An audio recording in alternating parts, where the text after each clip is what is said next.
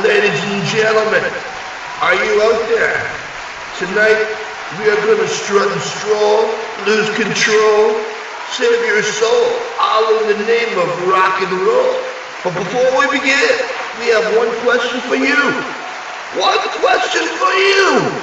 How did Morris wind up in the movie? You're listening to See Here.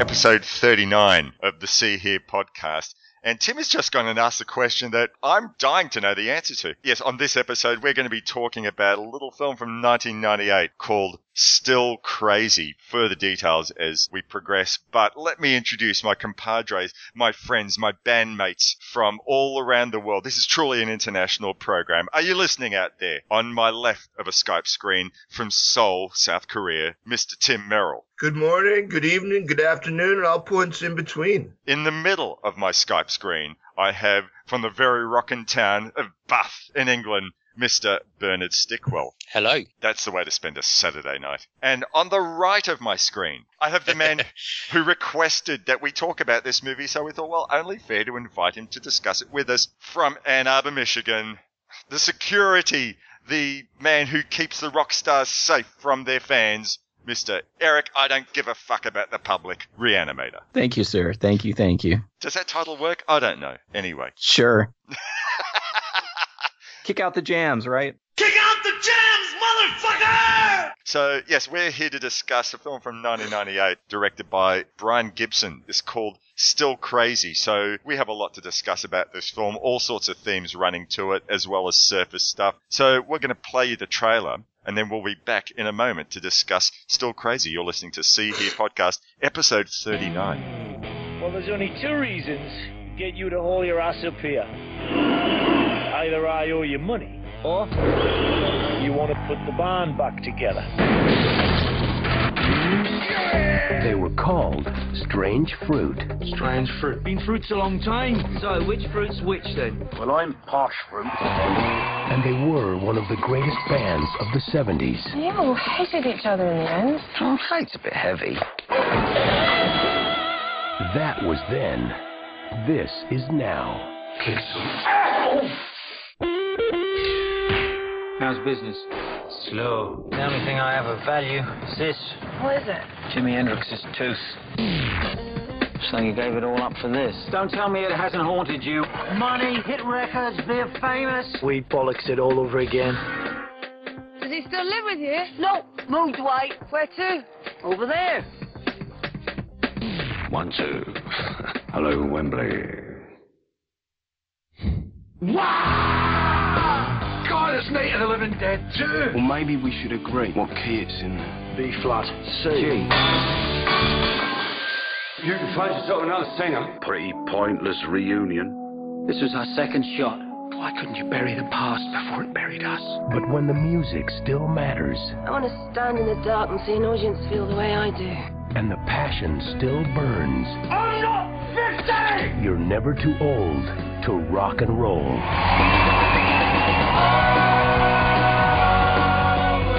Hollywood Bowl. That was a great gig. We never played the Hollywood Bowl. Well, that's one of my most vivid memories. Wait! So what do you want from me?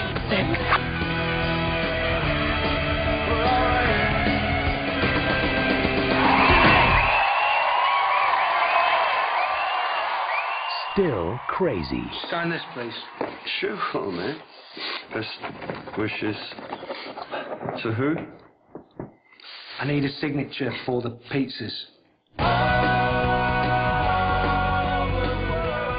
And we're back. Thanks for joining us. It's truly our privilege to talk for your oral entertainment, but we're also here because we love music-related films, and we just want to shoot the shit, and we'd be doing this anyway, but we're pleased that you've chosen to join us on this journey. Still Crazy is the film from 1998 that we're discussing. The director was Brian Gibson. The writers, I was very pleased to see, were two people who were responsible for a favourite film of mine, Dick Clement and Ian Le Frenay. I hope I'm getting that right. With something of an all-star UK cast. Stephen Rea, Billy Connolly, Jimmy Nail, Timothy Spall, and I'll have a lot to say about him, Bill Nighy, Helen Bergstrom, have I get that right? Yes. And Julia Aubrey. I think that's pronounced Billy Connolly. Billy Connolly. Oh, that's right.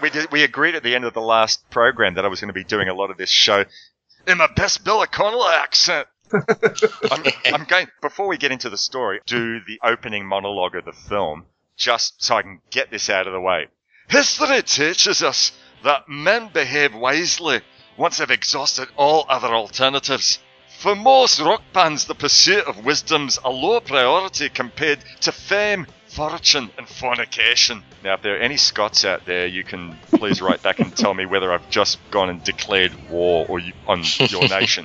But I like to think that I did a pretty good job there.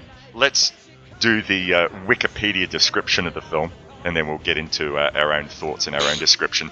So Still Crazy is a 1998 British comedy film about a fictional 1970s rock band called Strange Fruits, who, after being split up for 2 decades, are persuaded to get back together to perform at a reunion of the same concert venue where they played their last gig. The film focuses on the personal lives of the band members and those closest to them and their individual experiences with approaching middle age and the success that eluded them. Not a bad description, I think. Yeah, there's plenty to discuss here, but because you're our guest, Eric, the first question goes to you. This was your request. What was it about this film that appeals to you or otherwise? Why did you select it? There's a lot of things about this film that appeals to me, and I did rewatch it yesterday. It's a film I've watched multiple times over the years. It's a film that I'm not going to say is an A-plus film by any stretch of the imagination. It's a solid, working-class, well-made film about people in the middle age who are dealing with unresolved traumas from their past. And it happens to be that they're in a rock band, or they were in a rock band. And it's the kind of film we don't see a lot of anymore. Occasionally we do see it, and usually it definitely does not come out of Hollywood, that deals with these issues of broken trusts and aging group of people who had a common shared experience that only they had together and trying to deal with each other. I really like the music in this. I think the music is by and large wonderful. I think that it gets a lot right about aging rock guys. And I've been around enough aging rock guys and seen bands come back together and fall apart that it kind of rings true. And I think it's an underseen film. I think that it's something that people can put on and watch and not feel insulted or marginalized by. And I think that probably the core part of this film that's about men who worked together when they were younger and had issues that they did not resolve could probably be extrapolated to a multitude of work situations. I could see there being an old Army buddies film like this, or a bunch of guys that worked in an office in their 20s and have gone their separate ways kind of thing that followed the same kind of story arc as this does. I also think it's wise in that it doesn't get too wacky, but it doesn't stay too straight and heavy either. There's a couple of things I really liked there's a couple romances in the film, but they're not overbearing or too sappy. I like the idea that you see both young people and older people having romantic paths in their life, but they're not perfect. The obstacles aren't, it's not wacky, stupid, we bought the same gift, or, somebody betrayed somebody in a major way kind of thing. Yeah, there's just a lot about this film that's charming. And to be perfectly honest, that end scene gets me choked up every time. Right. Strange Fruits! Hello, Belgium. Holland, you prick. I mean, like you, Eric, I guess I didn't see this as an A-plus film, but this does tend to follow a very similar path that the British in particular do very well. That I hate to use the word dramedy, but it does share that the comedy with the dramatic arc that seems to be, what the British do so well. I mean, I'd gone and read a couple of reviews along the way, and they said The Full Monty, which was the first film that came into my mind after I watched this. Men who they had so much to do within their work environment, and then found that they were on the scrap heap. And we have a band that's long past its popular use-by date, and 20 years later. I mean, this needn't necessarily be a story about a band. It could be anyone who's in the workplace and have found that because of technology having crept in, they can't keep up. And they know they've got something left to offer, but they're not really necessarily being given the chance. And I know that, in particular, the lead singer character played by Bill Nighy, he's going through that the whole film. What starts off at the beginning, when we first see him giving the speech at his daughter's wedding, you thought, oh, is this going to be some cliched hack of a character, some guy who's never let it go, and he's still pretending like he's giving a concert at Wembley, and he gets these flashes before his eyes. Hello, Wembley.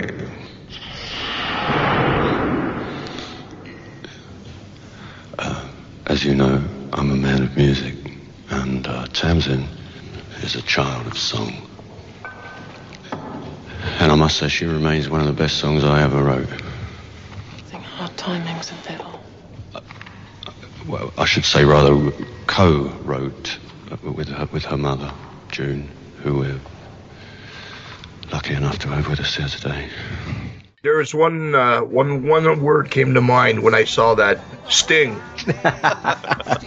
Hello, Wembley! I've got a guy next to me with a plate in his mouth. But yes, no, look, it is something that could apply to anyone, regardless of whether they're in a rock band or whether they're in an office. The need to feel valid in your life, and because work often defines what we do. And there's been a number of sports movies that were like this: football films, baseball films. Let's get the team back together again, like that kind of thing. I think at its core, it's a reunion film with heart. Yeah, I was going to say, essentially, what as you guys are all saying, it's about how shared experiences affect individuals and how the paths that their lives will take after that. Like a lot of reunion things, I guess. It's about people coming together to maybe deal with that and deal with where they are because of that, While watching this film, it reminded me of a quote from Willie Nelson with a recent interview. He was kind of being snide with a young interviewer. The guy had asked a really stupid question. He said, well, Willie, now you're up in your golden years. He said, what are you going to do now? And Willie said, well, I was thinking about either becoming a plumber or an aerospace engineer.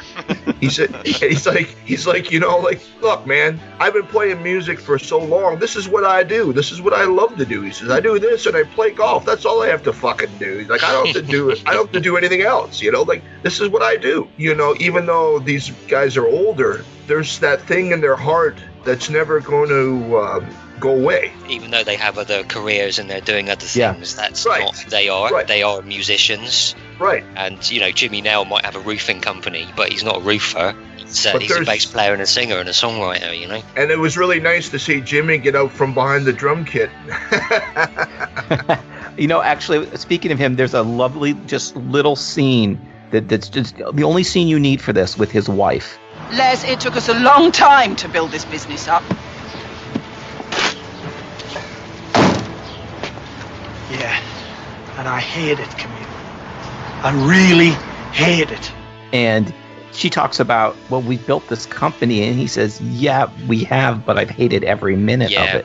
Yeah. And it doesn't blow up. It doesn't become this huge dramatic moment because she knows that. She doesn't need to yell at him about that, and she's not also trying to completely shut him down. She's just, it's almost like she's trying to be this voice of offering the other point of view about going off and doing the band again. And I think that's a lovely little scene that in a lot of films like this, they would have completely left out. And I think it's one of the things that gives these characters heart. That scene illustrates one of the really, really positive things about this film, and that's the writers, Dick Clement and Ian LaFrennay. Let's talk about them for a moment, because on the one hand, they're responsible for one of my most favourite films of the last 25 years in The Commitments. Well, Maybe we're a little white for that kind of thing. Do you not get it, lads? The Irish are the blacks of Europe, and Dubliners are the blacks of Ireland, and the Northside Dubliners are the blacks of Dublin. So say it once, say it loud. I'm black and I'm proud.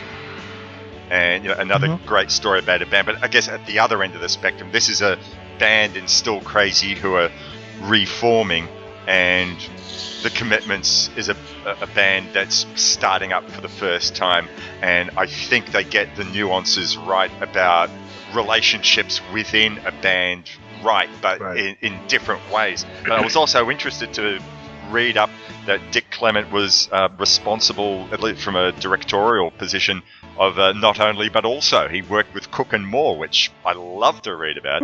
Well, I've never really felt the same ever since Mrs. Woolley made those astrological predictions. You shouldn't take any notice of Mrs. Woolley. She's the only palmist I know who predicts the future by looking at the soles of your feet.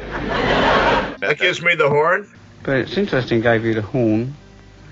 Anything gives me the horn, I find. Or Dick Clement co-wrote one of the most awful films of the last however many years in Across the Universe, and I'm a Beatles tragic, but that's just a pound of fucking shite. Clement and LaFrenney, they've been writing comedy and sitcoms since the mid-60s, and they've written some absolutely generally regarded as classic British sitcoms, such as Porridge, which I don't know. Oh, were they behind that? Yeah, they wrote that. Yeah, Porridge is great. Yeah, wow. I think they wrote, I'm just checking here, I've got a feeling they wrote The Likely Lads as well, which was another huge British sitcom. But the thing is, because I think they've written so much of that kind of stuff over the years, yeah, The Likely Lads, written by Clement and LaFrenney, they're really good at kind of economical writing, which is actually bringing the character out of the characters, bringing, actually humanizing them. Right. Because when you're writing about the same 5-6 characters, every week for 26 episodes or whatever, you do fully flesh out those characters. Right. And I think because Clement and LaFrenney have got a history of doing that, I think when they do something like the movie we're discussing, that they kind of bring that to the table. And it's like you were saying, Eric, you just get little scenes where Jimmy Nail's just there, playing this little song that he wrote, and just, little things which actually give the characters depth and humanity. And there's a kind of a warmth and an empathy for them. You feel for them. They're fully rounded people, but it's done in a very kind of economic way, Right. Well, what Morris was saying about The Commitments, if you look at music almost like a drug, The Commitments were this band that were just high as a kite. We're going to take on the world. Nothing's going to stop us, and they were just in full buzz. But with Strange Fruit, with Still Crazy, they're at the opposite end of the spectrum, where the guys are sobered up now and that they're still feeling a little bit of it, but at the same time, they've come to the sober realization that they're at the end of the clock and not at the beginning, and all the buzz is worn off. So you're getting the full spectrum of it all. I think they, like Morris was saying, with the beginning with Bill Nighy's, character at the wedding, they could have gone right into shtick with all of this. But I think what it is, you're getting that kind of still that kind of pomp of the buzz of rock and roll with these guys. But at the same time, you got the groundedness of the reality of their age and not just where they've been, but where they're going too. The affection that the writers and just, I guess the filmmakers in general are feeling towards these characters, they never push them too far into doing something like, crazy and over the top and going into those kind of stereotypical kind of performances, there's because that affection's there and that kind of warmth. Right. It's that they kind of hold back a little bit, and the film's all the better because of it, I think. I think also the film doesn't take any sides. It doesn't show anybody as being having the right point of view in their disagreements and their conflicts. But at the same time, it doesn't show anybody as being completely right or completely wrong. It just shows those conflicts as being there and kind of nuanced, and it gives you an insight to why those conflicts exist, and it's a legitimate reason for them to exist. It's not some trumped up nonsense. And also, I think, because of what Tim was saying, I sent you guys all the trailer for a film called Vinyl. Did you guys get a chance to watch that trailer at all, or any of you seen the movie? I watched the trailer, not seen the film. Yes. Okay.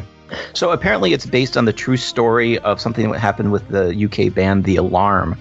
who were an 80s band that had some hits in the they had some hits in the UK. I didn't know that was The Alarm. Goodness, I remember them. Yeah. Mike Peters, was it? Yeah, I believe so. Was it The Alarm who were writing songs for the younger band? Yes. Apparently, what happened is they went to their record company with this new song that they had, and the record company was like, "No, you're a bunch of old geezers. Nobody really cares."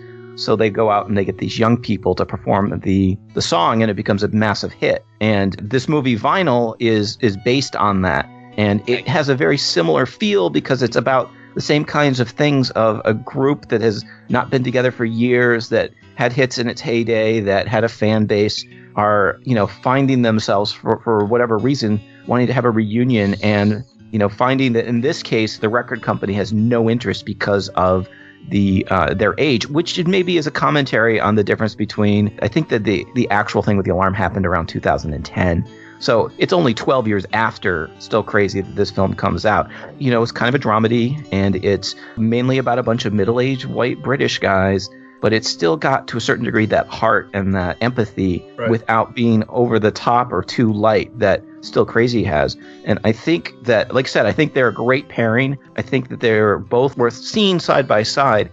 And, personally, I don't need to see a movie like this every year, but if I could see a movie with that same kind of feeling every 5 or 6 years, I'd be pleased as punch. In reading some articles online, I thought it was a fairly lazy comparison that they've gone and made with Still Crazy with this Spinal Tap. But what I saw as a more relevant comparison, and yet it's still staying within that Christopher Guest ballpark, is A Mighty Wind, because there we've got a situation done in a more out-and-out satirical, humorous way about these folk groups that are getting together many years later, and yet I think a lot of the same points are still made very, very well. Not to go off on a tangent, but I like to listen to audiobooks sometimes when I'm walking around with the dog, and I've been recently listening to this biography of NoFX, the California punk band NoFX, Hepatitis Bathtub. And they're talking about the beginning of when they started playing as a band. And so they were all nervous going out, and they're throwing up, for the first time playing in front of an audience, not because they're drunk, but because they were shit scared. They were kids. And they were saying, nobody even clapped, nobody even yelled at us. They just looked at us and walked away. And they said they felt so dejected, right? But I'm thinking in my mind, after I heard that, it really made something click with this film, because it was like, man, you got to have a set of balls on you to be able to just go out there 30 or 5 years later or 40 years later and say, hello, we are Alex Harvey Band, or hello, we are The Sweet, or whatever. It was hard enough to do it as a kid and get out there and do your thing in front of an audience, but to actually do it 35 years later as a middle-aged person, there's something to be said for that. As cheesy as people say it is, or, it's such low-hanging fruit like Spinal Tap and all of that.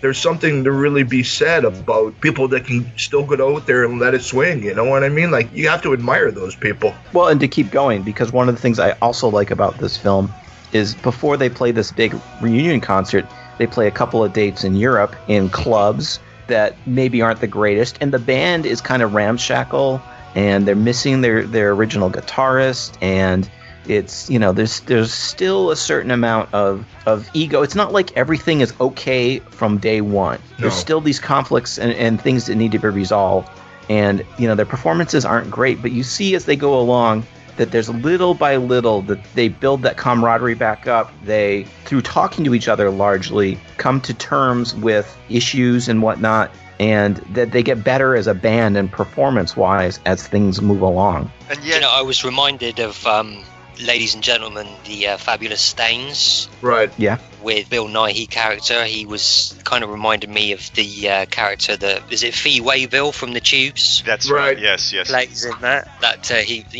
really kind of popped into my head watching Bill Nighy, and particularly that when they're playing in that shitty little, it's that kind of boat, isn't it? And he's really going for it and winds up smashing pipes off of the ceiling because he's waving his microphone stand around and stuff. The Tubes were the exact band that came into my head while watching that scene, but sort of for a different reason, because back in the 70s when the Tubes were a thing and Fee Waybill would get dressed up as his character Quaalude, or in his bondage gear for Mondo Bondage, or any of those things. And yet many years later, like nowadays, the Tubes, they're just doing the bar circuit, just doing smaller venues, and Fee Waybill is basically said, look, we're not doing the costumes anymore, we're just letting the music speak for themselves, I'm not getting dressed up, we've come to the realization we're just a damn good rock band and that's what we're going to do. And so I saw more as a contrast to the Tubes. The Bill Nighy character hasn't let go. He's thinking, right, it's not 20 years later, it's one day later from that concert. Right. You are the man, Ray. You are the man. You are the man. You are the goddamn motherfucking man. Kick some ass! Oh, fuck! The rest of the band have worked out that it's later. Bill Nighy hasn't, and there's that great moment where he gets the birthday cake. I was gonna say, he says, "I'm not fucking 50 years old." 50. I'm not 50. I have to take umbrage with this, man, because you know what? I mean, I'm not too far away, and I ain't no fucking geezer like Bill Nighy. You know what I mean? I laughed at that. That was a little bit like, I'm like, Bill, you're not 50, man. You're a 60-year-old playing 50 here. Like, he was like, I'm not 50. I'm like, you're right. You're not 50, dude. Like, come on. I just had to laugh at that. Well, there's not a bad performance from the main cast in here, and I don't think it's a bad performance at all, but from the main cast, I think he really is the heart of this film. And I love the fact that when he talks, except when he's on stage, that he kind of stutters and is kind of timid and not real confident. Once he's on stage, he's on his element. Even when he's giving that speech at the wedding, there's this cockiness to him. But when he's away from that, there's this fragility and this, this hesitancy that I thought really, really kept his character from being, the ass of the whole film. They kind of pick on him a little bit, but I don't think anybody really hates each other. Maybe if I was dead, I'll get some respect. It would be a start. I think there's probably some resentment and some disappointment. But I think Nighy is he's amazing in this role. I think it's probably one of his better performances that people don't know.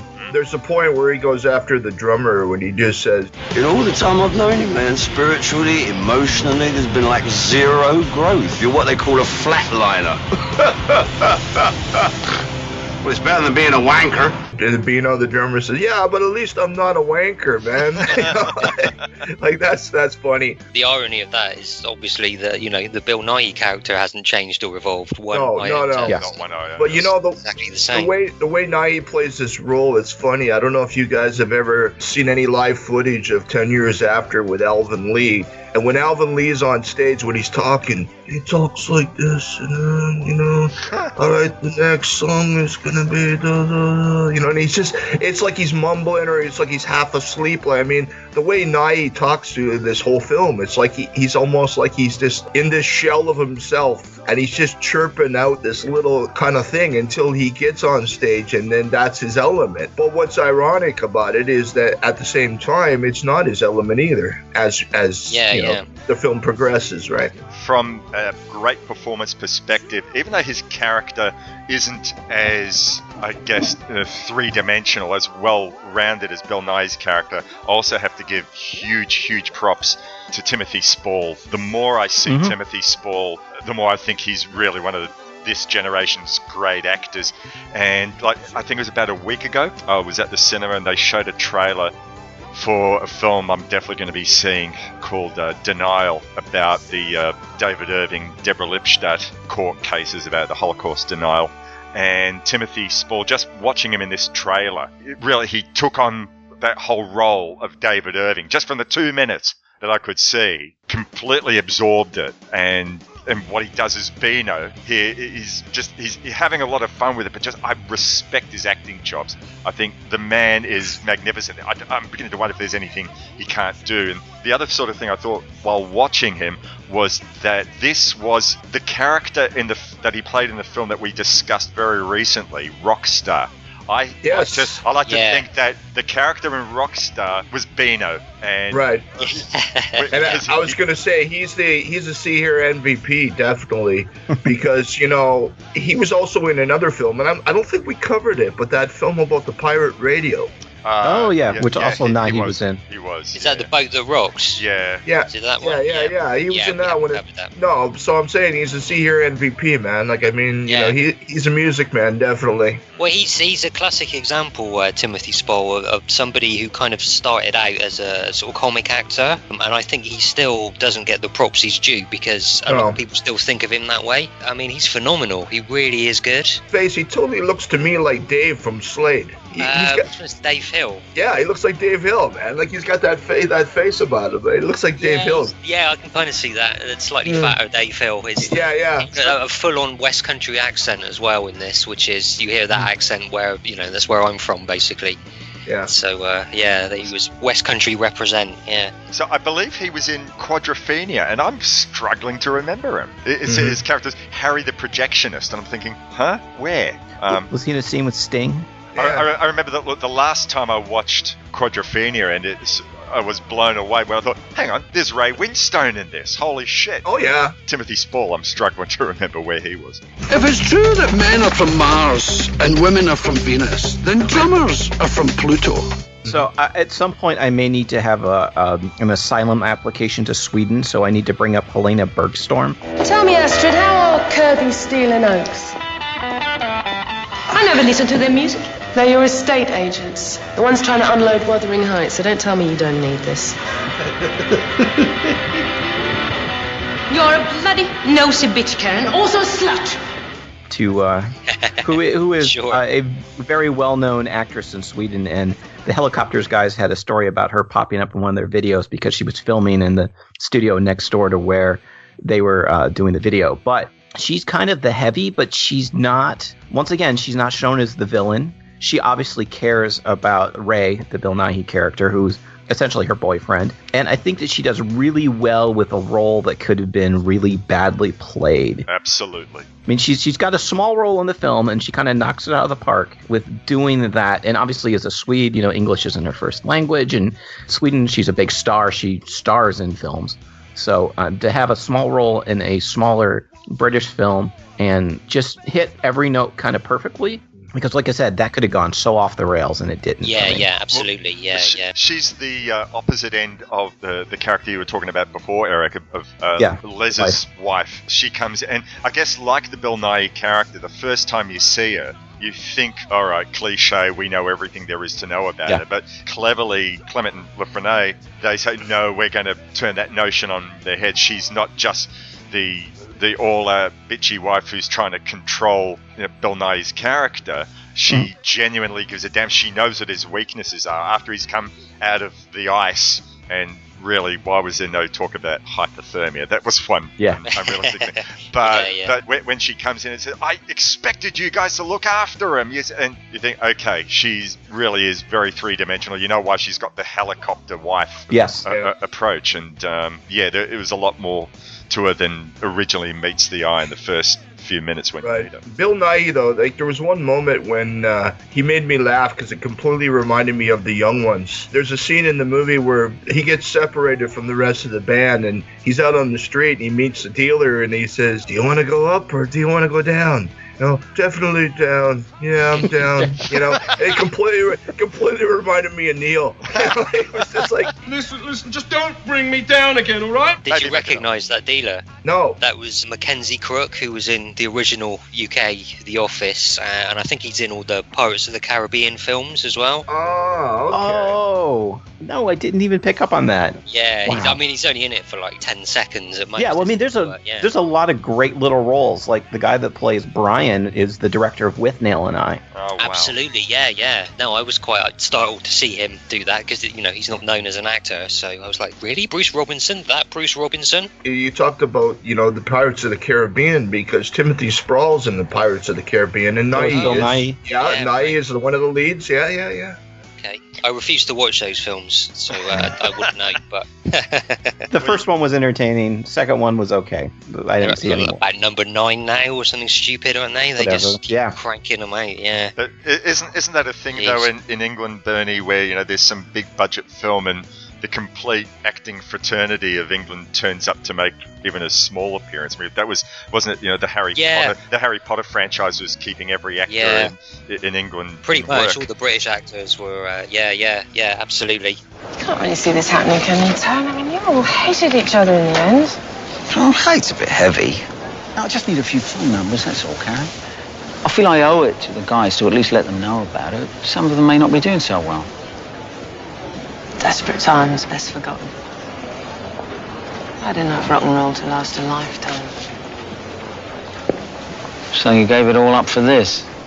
One thing that always kind of has to stick with me is how authentic a band comes across as. Yeah. I mean, because it's going to totally take you out of the film if you see these guys that are just actors just going through the paces. What did you guys think about how well they came across, the cohesiveness as them playing as the Strange Fruits? It was kind of apparent that at least 2 or 3 of them were musicians or were able to play their instruments anyway. Oh yeah. And maybe the ones that weren't, I don't know. They'd obviously done enough research and actually learned to fake it pretty well, because I thought they got away with it. I thought it worked really well. And as they progressed through the film and as they were obviously getting better and tighter as a band, I totally bought that. It totally worked. Watching Timothy Spall behind the drum kit, though, I watched and thought, no, you're not a drummer. Close though, wasn't he? I mean, he wasn't just completely. Well, that's why you put the actor behind the drum kit, because usually visually you don't see them well enough. Right. But Jimmy Nail actually has. I mean, he's a fairly well-known actor over here anyway. But he's also had a career as a musician and had several chart-topping singles over the years. So that was definitely all him. I was going to say, Morris, I've known your progeny to pick up a bass, but I never thought that you would. Shut Oh man, how can you say that Morris looks like Jimmy Nail? I'm going to send you pictures of a younger Jimmy Nail, which are just going to I'm looking that up notion forever. I was looking up Remind me the next time you come to visit me to punch you out. I'll thump him if he calls me Big Nose again. There's nothing wrong with that. This is another Clement and LaFrennay connection. And Timothy Spall's in this as well, because Clement and LaFrennay wrote a hugely popular TV show in the early 80s here called Auf Wiedersehen Pet, which was about a group of sort of northern British people who went to Germany to work. And I guess in a weird way, it's a similar setup, because you've got 5 or 6 guys who are living abroad so they can earn money to send back home. But Jimmy Nail was kind of like the breakout star of that TV show. And Timothy Spall was in it as well. So there's obviously connections there with the writers, so... And we weren't crap. We were seriously, diabolically shite. So the other thing that makes or breaks a music film, besides the being able to perform, is the actual music. And I'm on record as being a big fan of generally the music on this, but especially that song, The Flame Still Burns, which is very much like a big 70s kind of rock ballad, but works in my mind perfectly as that kind of a song. What did you guys think of the music in this? It's not the sort of thing I would have gone out and bought, I got to tell you right now. In fact, probably my favourite song of the film was the one that they were doing on the bus with Billy Connolly on the banjo. There was stretching out and having a little bit of fun. That I really liked, but I thought, okay, it doesn't mean I can't deal with them as a band or as a story, but musically they were not the sort of band I would have attended at any stage, I think. Would you be surprised to hear, Morris, I don't know how deeply you looked into this, but Chris Difford from Squeeze wrote a lot of the music with us. I had read that, and that's not to disparage, Chris, you wrote a shitty song or whatever. But, yeah, sure, but it's just to be, so Chris, you have to work to this brief. We're having a big stadium rock band, and this is the sort of stuff that you're going to do. He said, "Yep, sure, I can write anything that you want." But yes, I had read that there were a lot of the great songwriters of English. Well, you rock had Jeff Lynne wrote some of this, and is it Mick Jones who was in? I think he was in Spooky Tooth. Yeah. And the dude from Foreigner as well. So sound more like a Foreigner sort of band. To me, totally, they sound a little bit like fair to middling Status Quo to me. The Spooky Tooth and Status Quo get name checked in this. Yeah. Oh yeah. Well, they do remind me of Status Quo, like especially that All Over the World. Yeah. Because I remember, and I'm dating myself, but I remember actually sitting on a Saturday morning watching the beginning of the Live Aid concert, and the first band to play Live Aid globally was Status Quo. Status Quo, yeah. And they played Rockin' All Over the World. And so, I mean, it's just so funny how, the whole world is watching and this band comes out and it's just like, "Good evening, Cleveland!" like, "We're Status Quo!" And then you hear the crickets, it's just like, okay. Even if this style of music isn't your thing, did it fit the era of music they were trying to portray? Oh, yeah, look, 100%. I think they got their brief completely right. It doesn't mean that I'm watching the film and thinking, I can't listen to this. It just means I'm taking it in as a story, and the authenticity was there. Absolutely, make no mistake. And really, I mean, I wonder if they were just like a band that was stylistically different, would their urgency to be in front of their fans be somewhat different? No. It was authentic in terms of what they were playing and what they wanted in terms of wanting to be everything to the general public again. There was one thing though that kind of got me. Well, it didn't turn my nose up that bad, but I just thought it was kind of funny where when they initially get back together in the first place, Nighy walks into this pub and he says, "Why are we meeting here?" We shot an album cover here years ago. No, it's before Ray's time, innit? Remember we dropped some acid in the Druid Circle. They talk about going outside, and then they see the rocks like Stonehenge, and it's like, remember when we all dropped acid? And then it all goes into that kind of back, like psychedelic music, And I just expected this long-haired Indian guy to pop up in the background and go, "Hello," like just kind of like a Maharishi, It was almost like a condensed Beatles moment, Yeah, it was kind of nodding Black to those. Sabbath kind of a thing. Yeah, sure, It was kind of nodding to that, and that's why I'm saying I kind of expected a little Indian guy to pop up in the field somewhere and just, "Hello," Instead, you had that little kid with his boombox and the herd of sheep come over the hill with me. Well, that also is an organic way to set up some of the conflict, because that's where we first find out that Nighy's character was actually not originally in the band, and he was replacing somebody's brother who had died, and that was one of the conflicts. Right, and the other one too was not to get into any spoilers in this film, but would you guys also say, I would say there's kind of a Sid Barrett. Most definitly. Not in the. Yeah, with a certain character. Yeah. Big character. time. Yeah. Oh, absolutely. Yeah. While we're talking about the music, I did just want to mention that the incidental music was dreadful and really kind of inappropriate and out of place with the rest of the film. It's that kind of the bane of the late 90s TV movie kind of thing. It was that kind of drum and bass light. It really stuck out like a sore thumb, I thought. Okay. For whatever reason, that it did not click with me at all. If I also want to point out about the music that, as I said, I really like that song, "The Flame Still Burns," and that actually popped up on the show Californication at the end of season 6. It was kind of I was watching that, and I'm like, whoa, I know this song, and it was kind of interesting to see that it's had at least that other pickup from somebody, and it's being played by a guy that's supposed to be an English rock star. So I'll agree with you, Eric, that despite the fact that the song to me is just another big stadium rocker, but once again, without giving anything away, that film was responsible for a very deliberate emotional manipulation of my heartstrings. If you're sort of watching that and completely ambivalent, then check your pulse. It was a really lovely moment. I think it's a combination of the song and just little things the characters do that repair some of the conflicts between them. And it's not hugely dramatic things, it's just little things. And I think when it comes to people having a moment of coming back together and repairing relationships, that's probably more reality than big grand gestures. That scene actually has two of those sorts of moments. One in terms of repairing damage done, and the flow-on consequence, which you see from the side. We don't hear any audible dialogue, but Billy Connolly does something in giving someone a guitar. And yeah. I like to think that in an American film, maybe a bigger deal would be made of it. Here it's a little bit more subtle. It's almost like you're a casual observer from a few meters away. That was the moment where I thought, okay, I'm about to lose it. That really worked for me. Once again, that comes down to good writing, good directing, and somebody that has a sense of what it is they're trying to accomplish from this film and give the audience the catharsis that's been building up to. Yeah. I was having a discussion a while ago with a friend of mine, and she's in a touring band, and she had said something that really stuck in my craw. She said, playing music and being in a band, it's like an onion.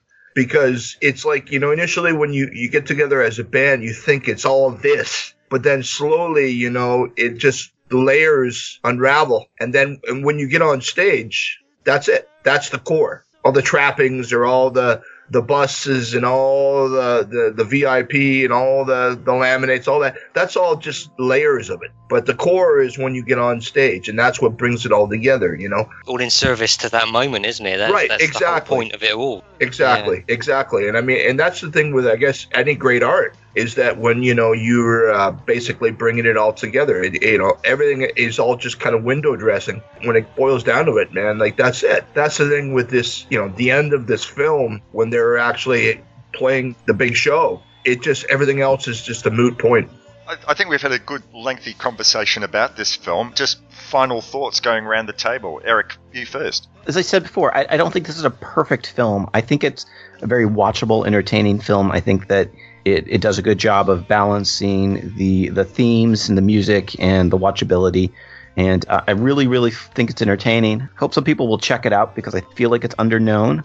There is also, if you look on YouTube, Trailers from Hell, there's a great one with Mick Garris talking about this film and talking about relating it to his own experiences of having been in a band in the 70s and feeling like it gets more right than most movies do about this subject. Yeah, if you guys like this, also I highly recommend giving Vinyl 20 minutes and seeing if that catches your ear or your eye. That was a fun film. Yeah, that's about it. Yeah, I would totally recommend this. It's gentle. You can kind of, and I don't mean that as a a negative thing. You could probably sit down with your grandmother and watch this, which you probably couldn't say about most rock and roll films. But, in a positive way, it's gentle, it's warm, a real kind of humanity at its core. It's not laugh out loud funny, but it is funny in places. It would be so easy, as we've been saying all the way through this, to kind of go for the, really push it and get kind of silly, or go for the sort of real overt sort of bombast. But it doesn't do that. And it's just a nice, gentle, almost feel-good kind of film that just really connects. So I'd wholeheartedly recommend it. Yeah, really enjoyed it. Well, you were saying something in the beginning of this episode about where dramedy, or, like it's a blend. Well, this film is just life. It's not a music film. It's not a comedy. It's not drama. It's just life. And I think what we've been saying throughout the whole episode is that it's five guys that are just had a moment and they kind of fell out of sorts, and then they're trying to find their way again. And I think the whole film does that swimmingly. I think it's a great film, and it's kind of a film as you can sit down with your children. And, and the kids would be like, oh, Dad, oh, that's totally a dad moment, like, Dad, was that really, like, is that how people rock back then? Oh, yeah, like, there's that element to it, but it can be shared on different age levels. But I think, Bernie said, this is a sweet film, and I think in the end, it's a great kind of postcard to a different era, but the feelings, the fire still burns. I want to just sort of finish off with saying, I guess, we've been pretty positive about this film throughout this discussion, but I guess, Eric, you said, and I do agree with you, that this isn't necessarily a full-on classic. And I'd say for me, the reason why is that I found the characters absolutely fascinating, but the story arc sort of, if not quite written to a template, but written in a way that, yeah, okay, we know where this is going to go. We know what's inevitable. But that's not necessarily a completely horrible thing. I sort of feel like this is comfort food.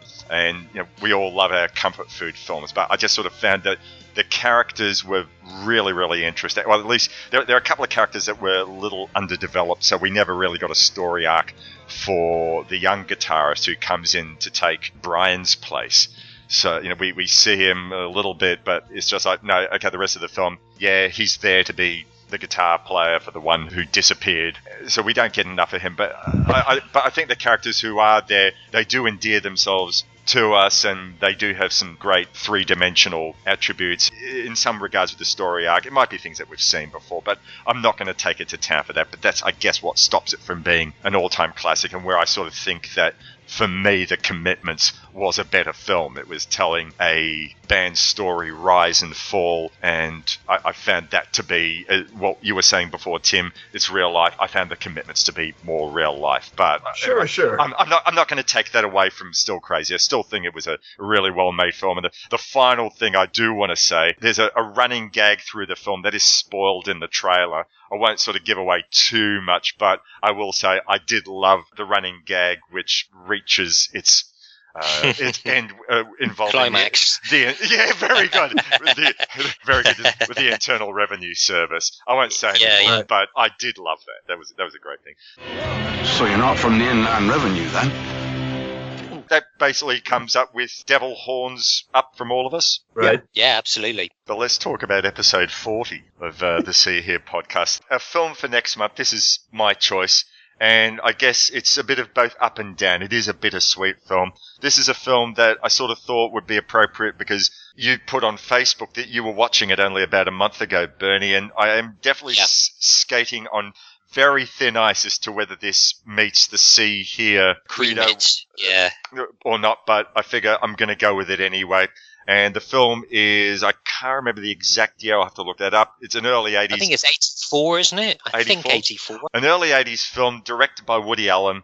This is Broadway Danny Rose. And the music link is because it's about a one-hit wonder has been, and a second opportunity for life for him. But the story tends out to be less about him than it does around the characters who are trying to bring him back to life. But I'm going to run with it anyway because it is a favourite film. It's certainly a favourite Woody Allen film for me. I've got an agreement in principle to have a third appearance on the show by a very good friend, Frank Santopadre from Gilbert Gottfried, the amazing Colossal podcast, to join us. So I figured, right, well, while I was sort of thinking, should we do it, should we not do it? But when Frank said, yep, I'll join you, I thought, right, it's a no-brainer. We're going to do this. Broadway Danny Rose for episode 40 of the See Here podcast.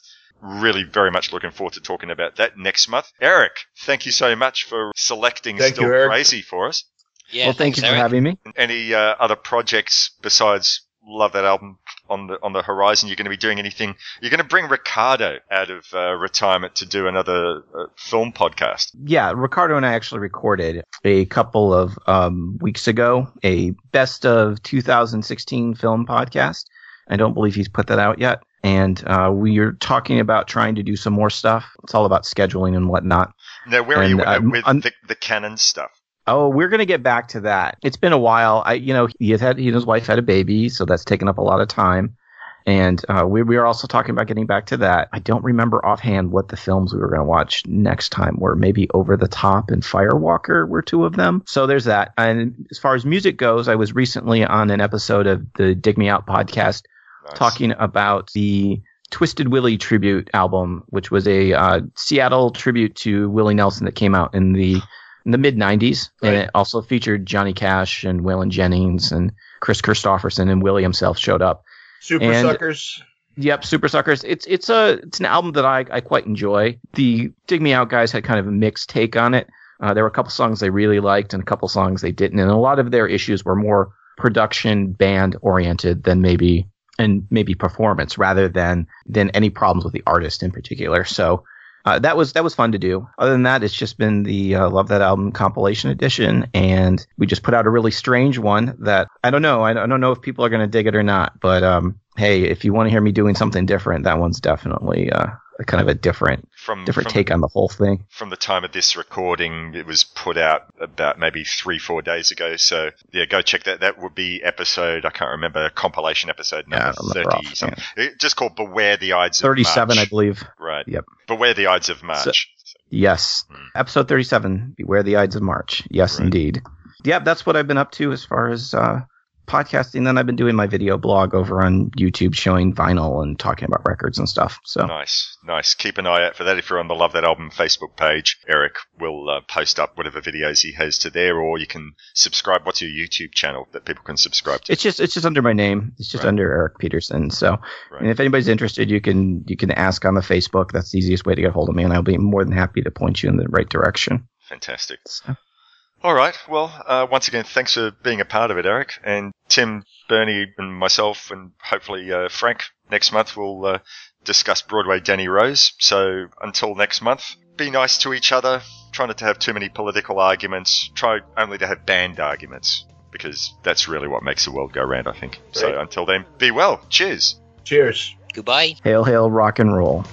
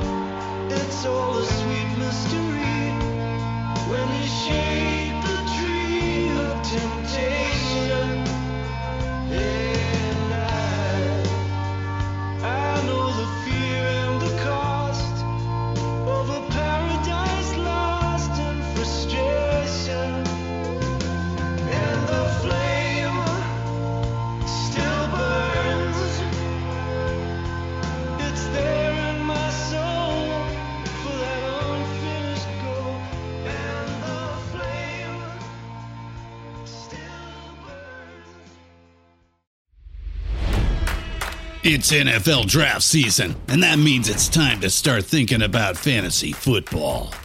FantasyPoints.com features industry-leading experts and prognosticators using proprietary hand-charted data to help you score more fantasy points. FantasyPoints.com is the place to go for whatever kind of fantasy football you play. Whether you play fantasy football, daily fantasy sports, or do a little bit of everything, Fantasy Points has the meticulously researched content to guide you to victory.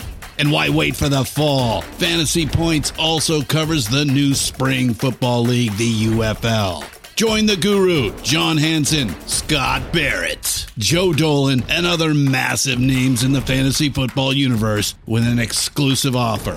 Use code Pantheon for 15% off any Fantasy Points package, including the all-in package, with access to every article, tool, and data nugget that Fantasy Points has to offer. That's FantasyPoints.com and code Pantheon for 15% off at Fantasy Points. FantasyPoints.com, code Pantheon. Score more fantasy points.